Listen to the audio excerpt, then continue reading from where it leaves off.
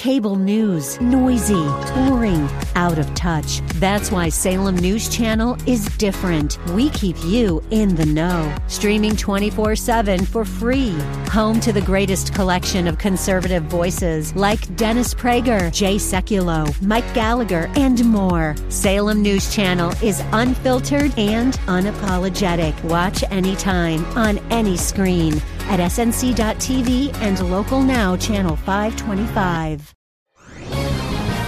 This is Albert Mohler for townhall.com. Could the transgender revolution really be fueled by a social dimension, a social contagion?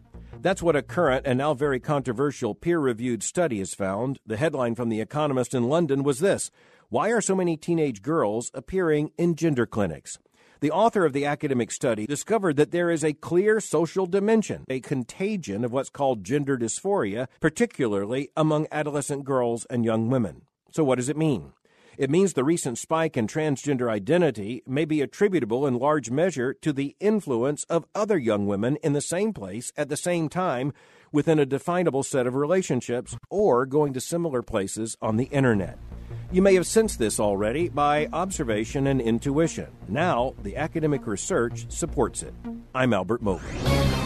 The Pepperdine Graduate School of Public Policy. Learn more at publicpolicy.pepperdine.edu.